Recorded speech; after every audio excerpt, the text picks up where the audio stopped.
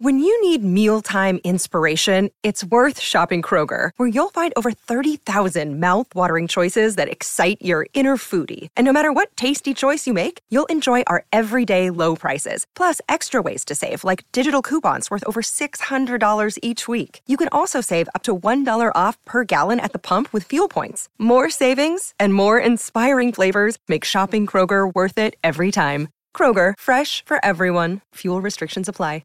Another day is here, and you're ready for it. What to wear? Check. Breakfast, lunch, and dinner? Check. Planning for what's next and how to save for it? That's where Bank of America can help. For your financial to-dos, Bank of America has experts ready to help get you closer to your goals. Get started at one of our local financial centers or 24/7 in our mobile banking app.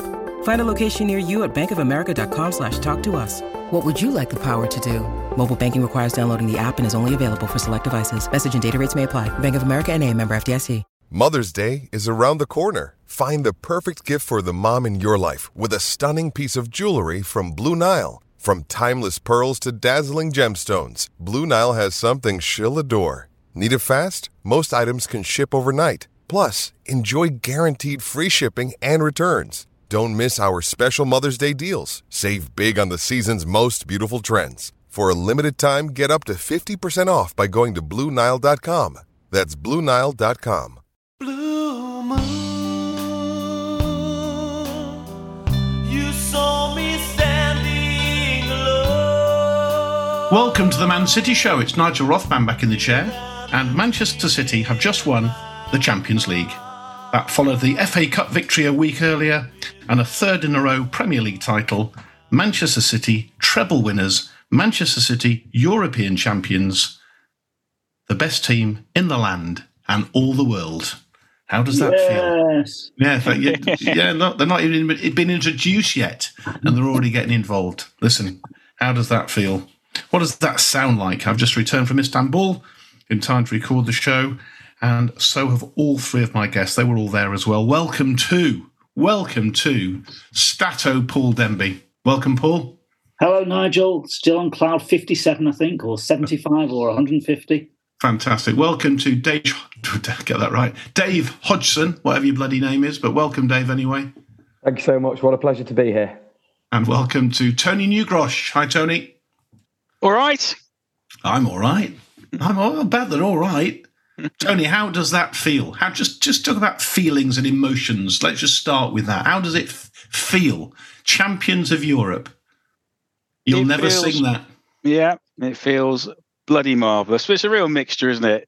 Tired, elation, physically, emotionally drained, relieved. But you know what? Most of all, proud, absolutely proud of the way they dug out a victory, dug out the treble. And for all the City-itis over the years, and despite all the pressure Inter had, and we knew we would do it, didn't we? And the boys brought it home. Dave, how does it sound? How does it feel? It's just wonderful, isn't it? I mean, we've been dreaming of this for so long. We felt like, you know, we've had a few false dawns along the way. You know, I'm sure we all have moments during that game where we felt pretty nervous and worried that we weren't going to come through with it. But, you know, they dug deep. We got there. And look, you know, I feel, you know, it's just such a vindication of that squad, everything that's gone into this season. I couldn't be happier for them. I couldn't be happier for us. It's just a wonderful, wonderful day. Describe your emotions then, finally, then, Stato, before we get into a bit of the detail. Oh, it was just incredible when that final whistle went after Ederson made that wonderful save in the 97th minute or whatever it was. The emotion in the stands was just absolutely incredible.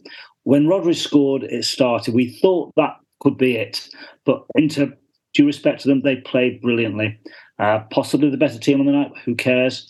We won it. And the emotions around the stadium were just absolutely incredible. I couldn't believe it. There were people that were actually in tears. There was a guy in front of me. I was lucky. I had a 6'6" giant stood in front of me. So I was looking at that. But at the end, he was in tears. It was incredible. Brilliant. Well, I have no harm. I have no hesitation saying I was in tears too. Absolutely. Tears rolling down my face. So I don't hesitate to say that. And I'm not ashamed to say it. I just that emotion. And it's interesting. During the game, the kind of the tension that you talk about and the nervousness, it was palpable. The fans, they were amazing. I have to say, the Inter fans were fantastic throughout, both around the city, before the game, after the game. I thought they were brilliant, and in the stadium, I think it probably made more noise than us. They were there to have a party. There was no pressure on them, but City, the pressure, the fact that we needed to get this monkey off our back, I felt it was palpable. Would that be fair, Dave? Did you feel that as well in the stadium? Oh, completely. I think, part of it was testament, as you say, not just to Inter's fans creating a great atmosphere, but also that, Inter made it very difficult for us to play. They, as we expected, Bastoni isolated Haaland pretty well. They really shut us down in midfield. De Bruyne going off got us all a bit worried again. But, we were just sat there with that sense that once again, it might just be that everything was going wrong on the night. And I think that did go through there was a bit of a feedback loop between fans and players a little bit on that. But, I think it's testament to the character that the squad have shown, particularly the second half of the season, that they, managed to sort of push all that down and turn that into something productive. And, again, as things started to switch, you felt that mood change within our fans. You felt the atmosphere get louder and louder, ramping up to the final whistle to see them home. And I just thought it was, as you say, it was moving, it was beautiful. And, you really felt the fans and the players were in sync. It was just beautiful to see. What about that goal then, Tony? We were knocking on the door. We had Haaland missed a couple of chances. I think Bernardo early on missed a good chance as well. And then Rodri just sort of comes up and again, he just didn't put his laces through it. When you see it, and we've seen it, I don't know how many times you've seen it, I've seen it a few times, he placed that, didn't he? I mean, he hit it well, but he placed it beautifully. There were plenty of people between him and the goal, and he managed just to put it in the perfect place. Just describe that for us then. Help take us through that moment again. It was just a beautiful control finish, wasn't it? And people said, he was lucky to get it through all those, but he wasn't lucky. He did exactly the same against Villa last year. And let's not forget the important contribution that goal made to the season. It was just a fantastic finish by a fantastic footballer who deserves every single plaudit. And he's very, very well deserving of the winner in the Champions League final. Haaland will get all the plaudits, won't he, for his season, and rightly so. But he's the one who's really put those hard yards in. He's hardly missed a game. He's never put a foot wrong on or off the pitch for me. And I'm just personally delighted for him and delighted for the team. And there's no secret to regular listeners on this show, Stato, that Fernandinho is one of my all-time favourite City players, and we were worried about who was going to replace him. But Rodri, what a player. And as Tony said, fantastic, he's got the winning goal. Best player in that position in the world, without a doubt. He's had a fantastic season, deserving, as Tony just said, of scoring the winning goal in the Champions League final. His performance in nearly every single game this season has been top rate. Of course, he has the odd game where he's not at the same level, but you'd say, I don't know how many games out of the 60 he's played in, but I think it's in the 50s. He's been absolutely brilliant, and the guy now deserves a rest, a holiday, whatever it is, go and take it. It's outrageous they've got to come back in August. We'll maybe discuss that another time. But it's absolutely fantastic for Rodri. And he's a worthy replacement for Fernandinho, because I think a lot of people felt the same as you, Nigel, that Fernandinho had a great few years at City, been absolutely masterful in that position of defensive midfield. But Rodri, he's younger than Fernandinho, has got a few more years left. If he continues playing for City in that position, the levels he's reached so far, absolutely brilliant for him and the club. I mean, sadly, I can answer your question, Stato, for you, that Rodri has played 56 games, 4,500 minutes played. He's played 82% played minutes, which I think is the highest of any City player. And he's got a win rate of 71%. There you go. Done my research for a change for this show. Dave, you wanted to say something? I think the one thing I really wanted to say about Rodri is a real testament to his mentality, because I thought he had a very poor first half. I thought he was struggling. He was trying, he was struggling to get into the pace of the game, got caught in possession a couple of times and was below the level we'd seen him. And, as the ball landed to him in that 70th minute where he'd grown into the game further and further, he showed such a cool head to get that finish away. And you just saw the explosion in him when it went in. That controlled almost controlled anger that he channeled into that performance as he got back into it, just the explosion of relief as he ran off to celebrate it. I just thought it was the ultimate sign of the mentality of a top class player, that he could, struggle for the first half and then, come on and make the decisive contribution like that. He's a leader. He's a player we look to. It feels like everyone, defenders, midfielders, attackers are all looking to him to set the tempo, and he does it. And I think he's had an absolutely tremendous season. It's really interesting, Stato, isn't it, that we were all talking about the fact that lots of people say that it's going to be 4-1 City, 3-1 City, but most City players I spoke to said, listen, a VAR disputed late winner in the 89th minute, just as long as we get the result. It was one of those games, I think you've already said that they may well have been the better side, Inter, on the night, but we just ground out a victory. Our keeper was magnificent. We managed to keep a clean sheet, and we got the goal. And it was one of those situations where the result was more important in terms of how we played, and that's exactly how it turned out. 100%, definitely. I mean, the result meant everything. I think we touched on a few minutes ago, the crowd were nervous, and I think the players were nervous. I'm not sure which way round it was, whether the players' nerves affected the crowd or vice versa, or a combination of the two. But that first half, in the crowd, it was difficult to get our voices going. We sensed that we weren't on top of the game. We weren't running the game like we did, say, against Real Madrid. Okay, that was an exceptional performance, but we weren't having it anywhere near our own way. Inter were well-drilled. They understood their positions, what they needed to do to frustrate us and look dangerous going forward. So the crowd felt nervous. At half-time, I was still very, very nervous. Second half, we saw a little bit of improvement. But again, those last few minutes reminded me of the cup final the week before. Those were the real chances they had, and so much so that Lukaku on the pitch actually blocked one going in. Ederson made a stunning save right in the last minute. The other one I'd like to just comment on was when Lukaku had that header that hit Ederson on the leg and bounced up, how did Diaz turn his head so quickly? Because that could have just hit his head and gone straight in. And he was so close to goal. That was a brilliant bit of defending as well. So all round defensively, other than that, Akanji Ederson mix-up, we won't talk too much about that. I thought we were pretty solid. We fought for everything. And we've said, Tony, already that it probably wasn't the best performance of the season. But who else stood out for you? It's difficult. Lots of people had poor games. I think it would be fair to say that Haaland we've already said, was kind of marked out the game. Grealish, his own admission, he said he was rubbish as well on the night. But anybody stand out for you? I've got one name written down here, again, has just had a magnificent season, I think, and has improved and is being talked about as being a world-class player. I'll give you a clue. He comes from Barnsley. That's great. I mean, just help us just talk about John Stones a bit. I mean, he's just gone from this, Everton centre-back who we kind of bought and we thought, well, I wonder how he's going to fit in. Suddenly, he's genuinely being talked now about one of the world's greatest players. How did that happen? Is it all down to Pep? I mean, obviously the lads played a part as well, but what a transformation in that boy.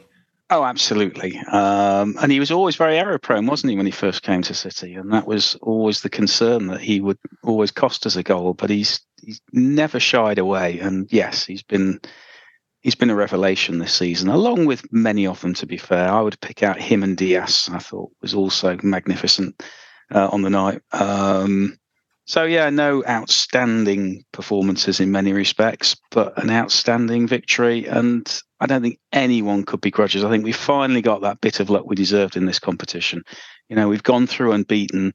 We've destroyed two of the favourites in the previous rounds, played them off the pitch. We deserved that last night. Well, where are we now? On Saturday night. And it was great to watch, as painful as it was. And as I say, I was actually quite calm towards the end. I just thought, we are just going to do this. And they did us proud, didn't they? Can I throw one other name in then, Dave? We have touched on him, and he has been criticised for his shot stopping over the seasons. But Ederson proved his worth on Saturday night. Fantastic. I mean, the clutch in the last 10 minutes, again, the save from Lukaku, the tip over the bar just before not over the bar, the tip away from danger in the last few seconds of the game. I think he really stood up and was counted in, at the points where it mattered. And I think the defence also took that sort of confidence from him as well. I mean, it was a bit of a weird performance from him because his usually flawless kicking was failing him a little bit in the first half. It seemed he was slipping over quite a bit and struggling with what seemed to be a very, very slippery pitch. But, he really did stand up, make some massive saves for us, really showed that concentration, which sometimes I think he's been criticised for. And I thought it was a no, it was really, really good vindication for Pep and for Ederson. He is a player for the big occasion and can, show those sort of ice cool, those sort of nerves of steel that he showed when he first joined, and really showcase those on the big occasion in a shot-stopping capacity as well as with his feet. Well, we're going to talk about Pep and what next for him and what next for the team. We're going to talk about the European Super Cup and the Club World Cup for about half a second. We're going to have a bit of a quiz that my guests don't know either. We'll do a bit of a quiz and we'll talk about next season as well. We'll do all of that straight after this break.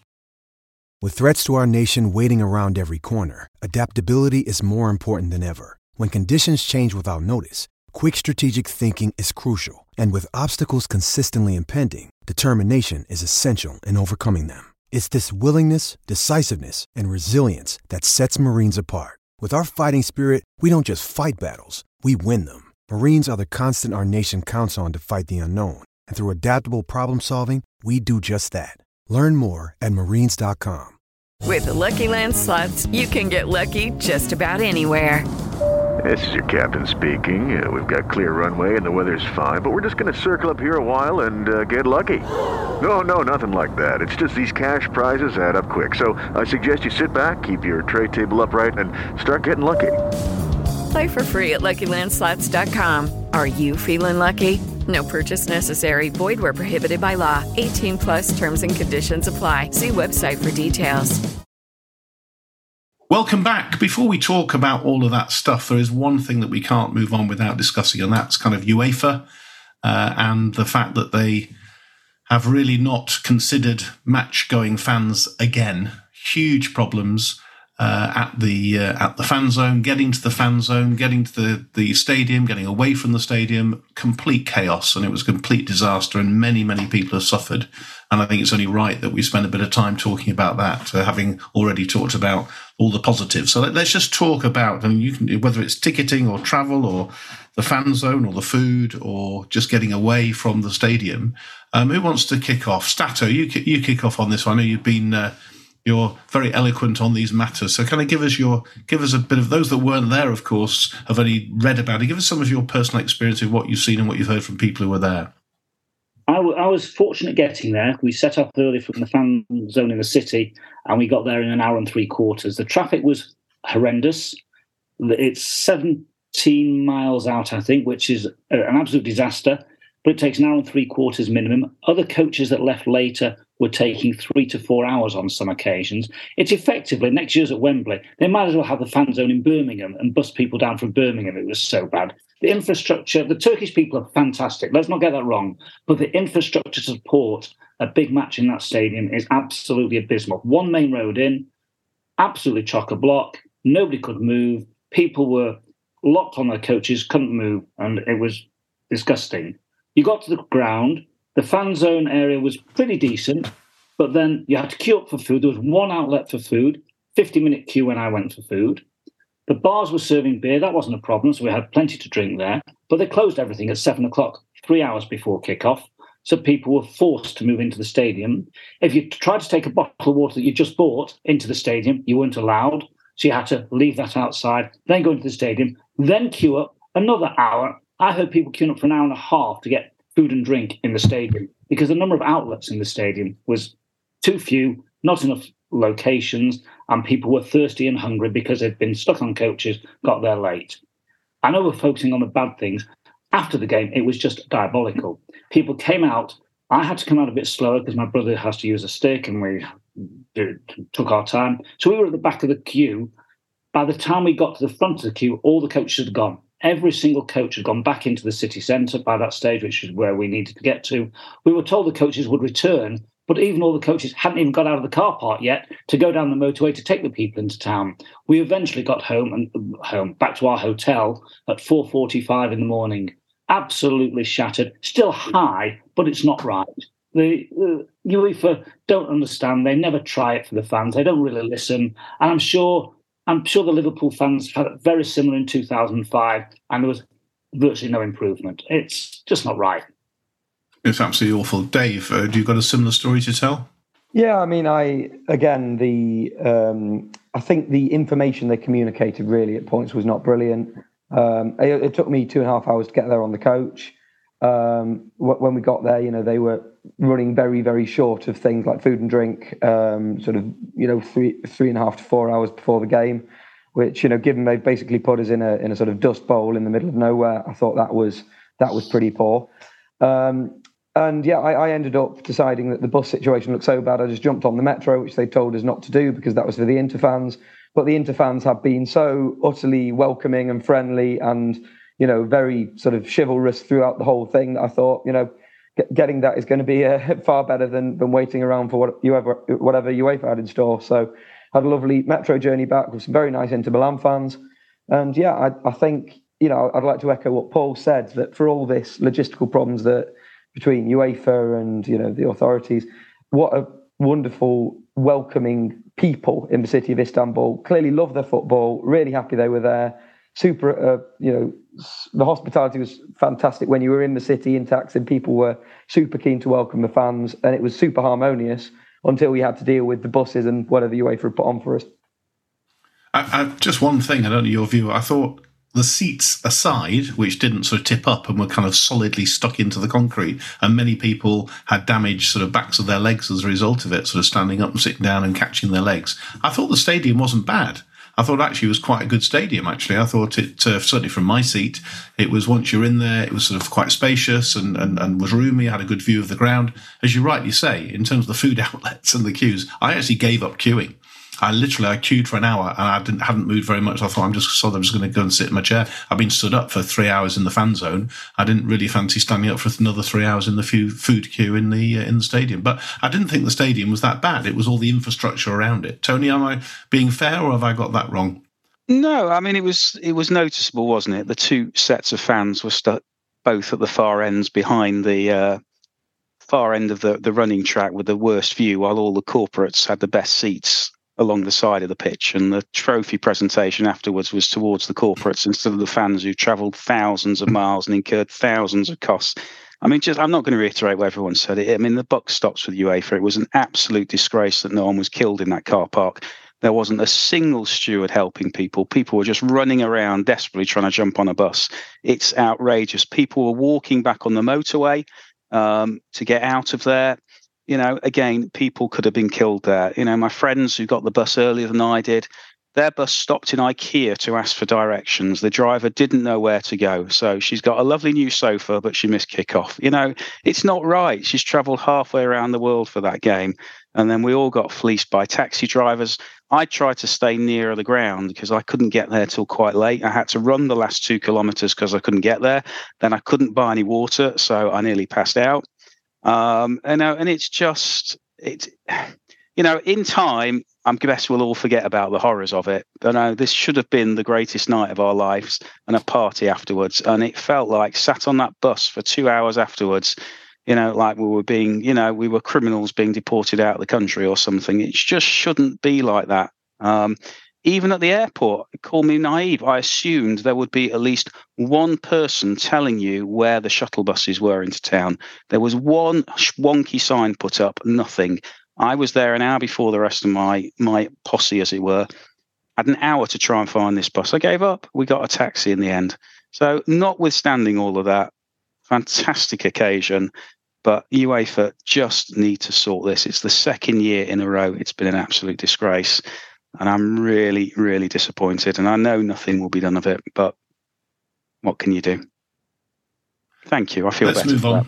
No, good. No, thank you. And I'm sure people who weren't there, they've read about it. It's really interesting to hear that all of us had very similar experiences in terms of getting to and from, and it really was. You heard some horror stories. Our good friend John Stapleton, I saw quoted, his son Nick quoted in some of the press, into people literally urinating outside and having to vomit outside of windows because coach drivers refused to stop, etc. I mean, real horror stories. And you say the buck stops with UEFA.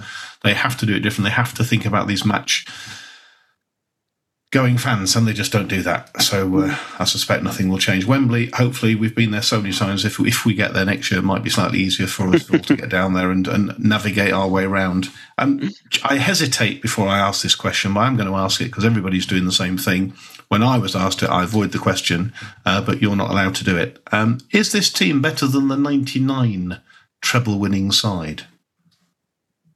you want to refuse? Should we just move on? Should we just forget that and say what a ridiculous question? The short answer is, of course, they're better. And why? I don't want to snatch. Why? Well, let's just stick to the stats, shall we? And Stato, I don't know if you were going to cover this, but United's win ratio that season, 56%. Our win ratio, 73%. United drew 20 games that season, okay? They conceded 60 goals. We conceded 33. That was in an era, let's be clear, of a big four. We're in an era now of, well, arguably a big 6 or 7, depending on who you pick. So I think if you're going to judge it, everyone has their own view on style, etc., etc. But, I think the stats speak for themselves. Unquestionably, on that basis, I would say, and I know I'm a blue and I know I hate United, but we've done the treble, we've done the treble. We've done the EDS and reserves treble. We've just done it all. I do not know what more we have to prove, and the stats prove it. Right, moving on. I'm glad I asked the question. I didn't really want to even ask it, and you've mentioned them by name now, which doesn't really work on this show for me, but you've done it now. Let's talk about the greatest manager, Dave Hodgson, who has probably ever lived. And this, if there was any doubt,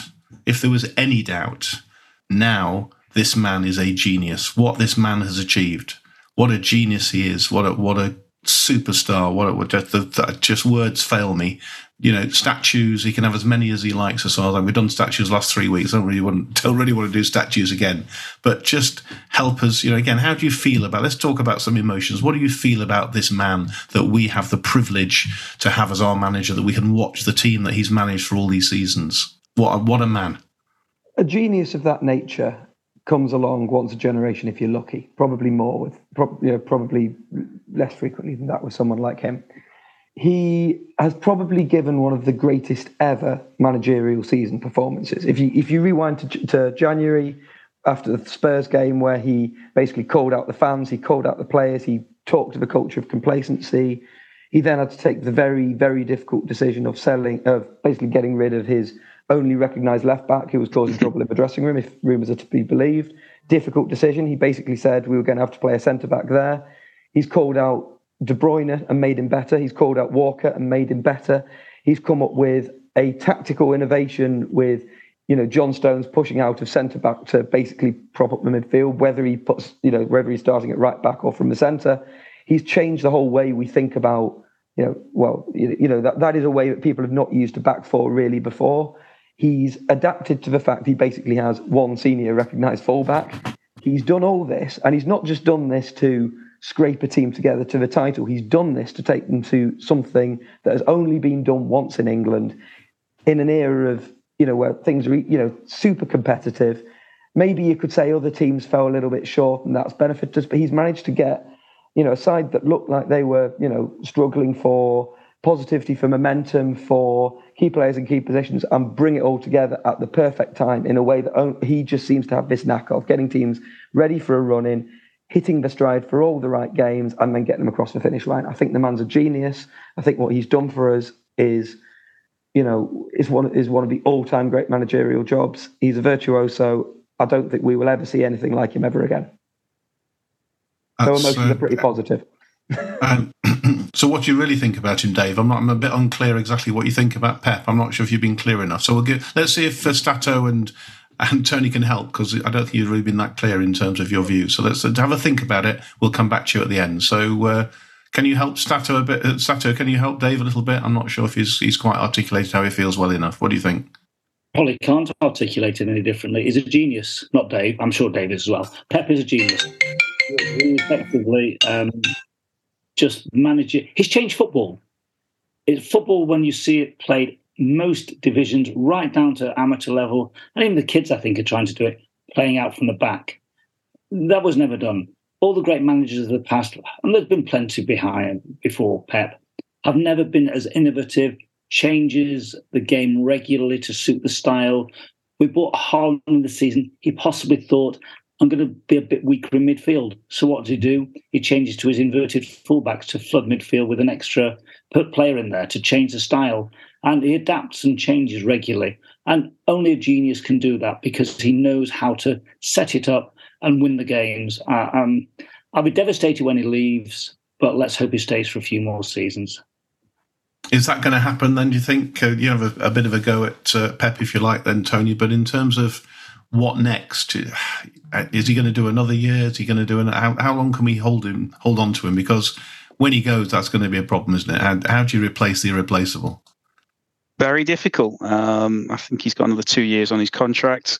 I hope, I pray, I kind of think he will stay for that, but he puts so much emotional, physical energy into it. You just wonder how long he can keep going. But no, he's just the genius of the man is not just to win trophies, it's that we keep doing it. We've seen, how good Liverpool were when they won it, and look how they keep dipping after a season of that sort of intensity. And we keep coming back and not just doing the same, but even getting better. That's the frightening thing, isn't it? So yeah, he's got my respect as a manager, as a person, as a fellow Mancunian, dare I even say these days, and he's united that club, and long may he continue. And what do we need for next season then, Dave? I mean, where do we go from here? I mean, we hear that maybe 1 or 2 players, 3, 4 players maybe might be going. There's one is rumoured to be coming in. Just help us summarise your thoughts in terms of what we need, because what he's managed to do, as you've all said, in different ways, is he's managed to move us on tactically, emotionally, in terms of our hunger for more. Each season, he just seems to build and build and build and change things. He's innovative. So what is it we need next season to make sure we just go again? So I think there's 2 key things. I think the first thing, as ever with all these things, is, when you do something like we've just done, and a lot of players could see this as a very natural point of having completed everything they could do here. Players may want to leave. What we have to make sure we do is we don't get any weaker, that the players we bring in to replace the players who want to go are of a similar calibre, and albeit they may take a bit of a bedding in period, we need to make sure those replacements are of similar, if not better standard than the players who are going to leave, with maybe a better future runway as well. And the other thing is, as we said, Pep has worked miracles this season with, certain options not available to him. It's not really there for him to play orthodox fullbacks. I think if he wanted to play, more out and out wingers in the way he did with, say, Leroy Sané in the 100-point season, those options have not been available to him either. It may well be that he now views his football is entirely based on inverted wingers, and he doesn't want to pursue that line. But I think, the club have got to be looking to make sure that Pep has the full range of options available to him, so that, these tactical innovations he comes up with, he has greater flexibility in doing that. Maybe there are games he would want to play 4 centre-backs. Maybe there are games where he'd like to have an orthodox left-back to partner Kyle Walker or something like that for certain games. I think that's going to be a very key part of this discussion as well. But I think the main thing is, as I say, that first priority, making sure that where players do leave, we're coming up with the replacements who are not going to let the levels we've hit this season drop. What are you looking for next season, Stato? What do you think we need? Well, it depends who leaves as to who we need. Accepting that Gundogan might be on his way to Barcelona, Bernardo might be moving on. I'm not sure. Kovacic is rumoured to be joining us. That will be a good signing from what I've seen of him. I don't know the European market that well to understand who we might need. But we clearly need a couple of players to replace Bernardo and Gundogan if they go. And you always need to refresh the squad as well, regardless of the fact that we just won the treble. You want to bring in 1 or 2 new players just to have the challenge in there and push on to the next level. I'm not sure whether Gomez will still be with us next season, and there's 1 or 2 others that might not be, but we'll have to see. What do I want next season? I'll be very happy with just the Premier League next season in terms of trophies, because that will be has never, ever been done before. 4 successive league titles, whether it was the old First Division or the Premier League. And that, to me, I'd call it a day. That'd be it. Well, you'd support Oldham Athletic or something, or Stockport County when you say call it a day. Oldham Athletic, the only team we've played this century that we haven't beaten. Exactly. That's why I mentioned them. Very good. Thank you, Stato, for helping us out. Tony, briefly, if you would, then on kind of next season thoughts and reflections ahead, as the guys have rightly said, we don't know who's leaving yet, and that will obviously depend on what we want. But what are you kind of looking for? Stato's come up with 4 Premier League titles on the trot, would be quite special. Any other dreams? Well, you know what? I think we should just savour the moment for a while, in all seriousness. Let's worry about next season in a couple of weeks. We have just done something utterly remarkable, and we've done it in incredible style and with great courage. and we've all been there for it through thick and thin. So let's just enjoy it. And the one thing I know about this club is they will have a plan. And they will bring in somebody who probably many of us have never heard of, who will be the next Fernandinho or the next Rodri, players of that calibre. So I trust the club. They'll deal with it. And I'm sure whatever little we may know about Gundo and where the Bernardo goes, it will be in hand. So let us just bask in something utterly fantastic and unprecedented. So something that happened to me at the airport waiting to come back, lots of sort of sky blue shirts milling around the airport, as you would have seen. And there's one guy, and I hadn't even thought about this, and Stato, you're a man who travels the world following City far more than I ever do. And he talked about this European Super Cup and the Club World Cup, and I hadn't given it a thought. And when other teams play it, I think, well, that's not proper. How seriously do we take this? Because genuinely, I had to ask him who we were playing. I just had no idea. So your thoughts and reflection on, because also it's something we're now in, and people talk about trophies, and there's another 2 trophies on offer here. Well, we play Seville in... yes, my friend at the airport told me it was Seville. I had no idea. Seville in Athens, or Piraeus, which is just outside Athens, so it's possibly another horrible journey, I don't know. It's second week in August. It's after the first weekend of the season. I will not be going for that match. And then it's the World Club Championship is in Saudi Arabia in December. I'm 99.9% certain I won't be going to that either. And the teams involved, I think they've extended it as well. Traditionally, it used to be the teams from South America and Europe would get a bye to the semi-final, and the teams from the rest of the world would play a pre-match to get into the semi-final. I think they've extended it to get other teams in there now. I'm not certain, but I think Real Madrid are in it next season as well. This season, the one we play in. It's just extra games and extra games and extra games, and the players are just going to be burnt out. Yeah, do we want to win it? Of course you'd like to win it. Am I that bothered if we didn't win it? It's not like failing in the European Cup last night on Saturday. That would have been devastating. If we don't beat Seville or we don't win that, I wouldn't be devastated. It would be nice to win, though. All right, quiz time then. You ready? And we've got some Twitter questions as well. We've had some really good questions come in, so we'll do the quiz and a few Twitter questions as well. Here we go. Phil Foden, 23 years of age. How many winners' medals has he got with Manchester City? He's 23. How many winners' medals does Phil Foden have? Dave Hodgson, need a number from you now, please. 12. 12. Stato? I was going to say 11. Okay.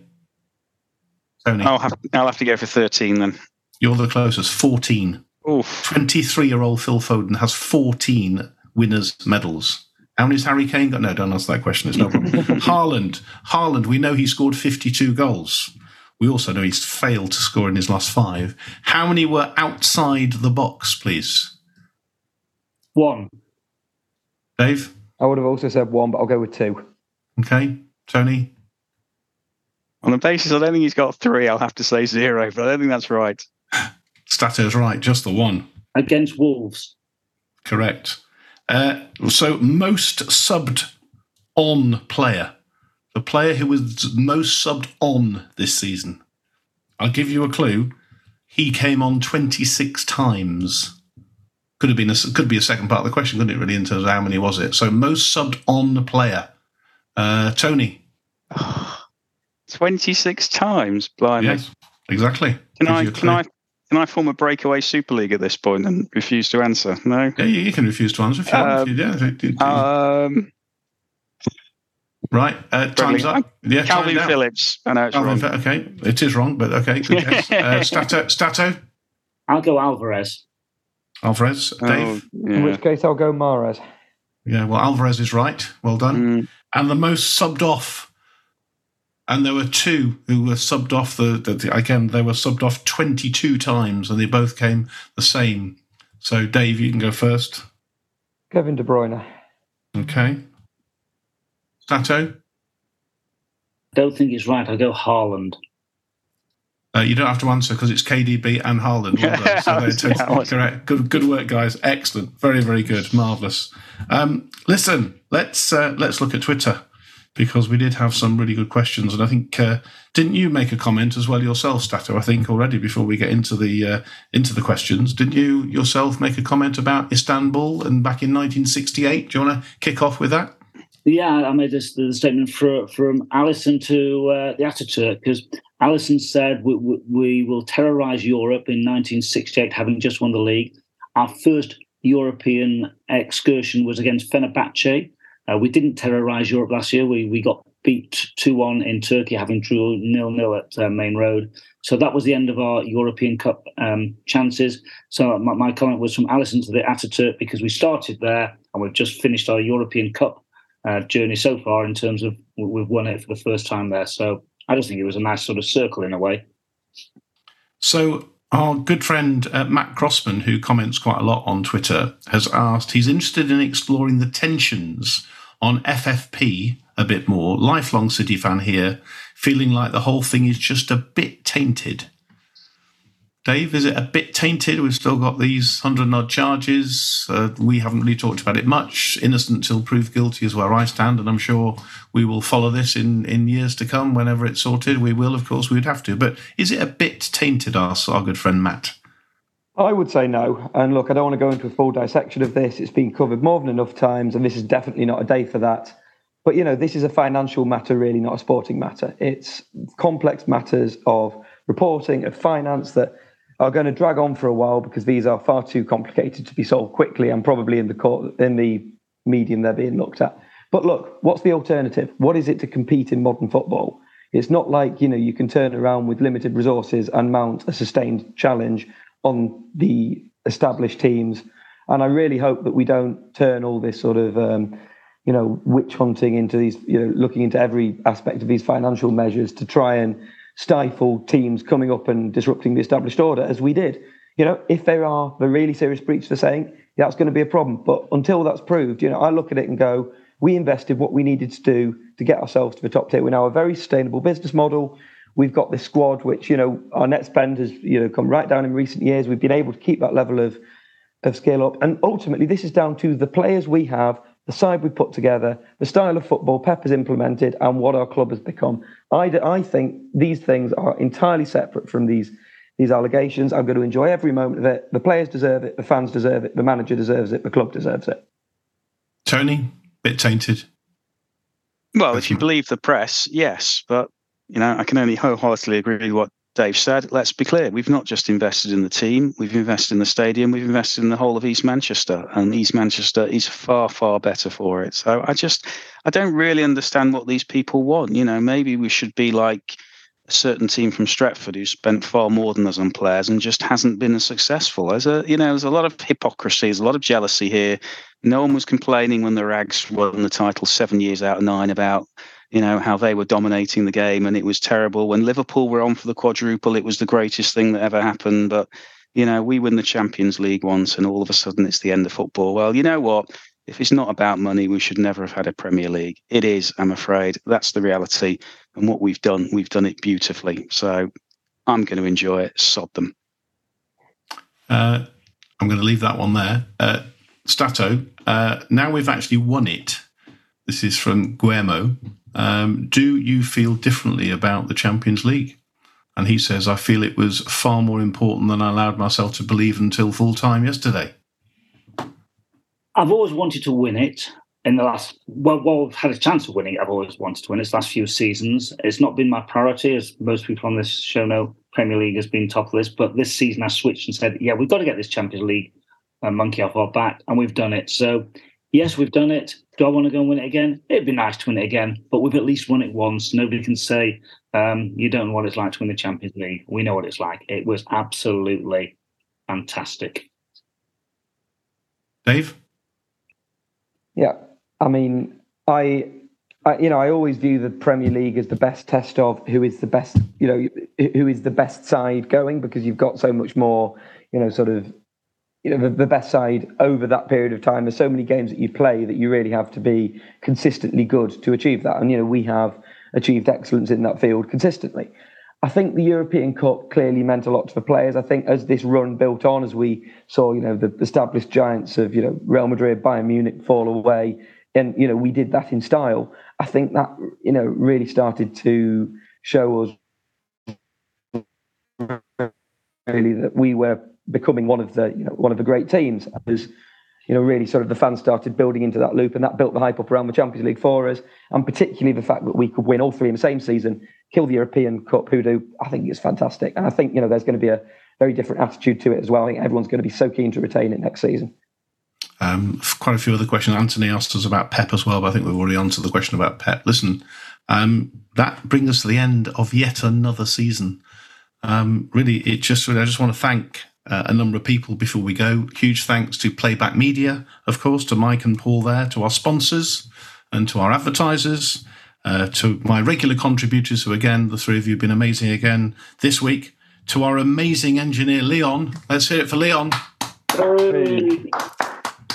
He's saying nothing. He's just in the background there, but presses all the buttons, make sure that it gets out to you every week too. And of course, the most important people of all, that's you, our listeners. It is a pleasure to spend time each week discussing and debating everything Man City. And at the end of all that, the end of another season, all it leaves for me to say is, this is Nigel Rothman. Thanks for listening, and we'll talk to you all very soon. If you want to advertise on or sponsor this show, check us out at playbackmedia.co.uk. Sports Social Podcast Network.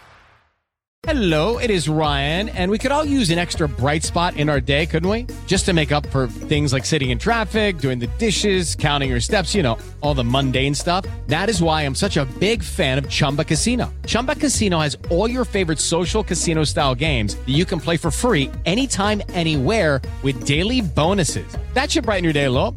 Actually, a lot. So sign up now at ChumbaCasino.com. That's ChumbaCasino.com. No purchase necessary. VGW Group. Void where prohibited by law. See terms and conditions. 18+.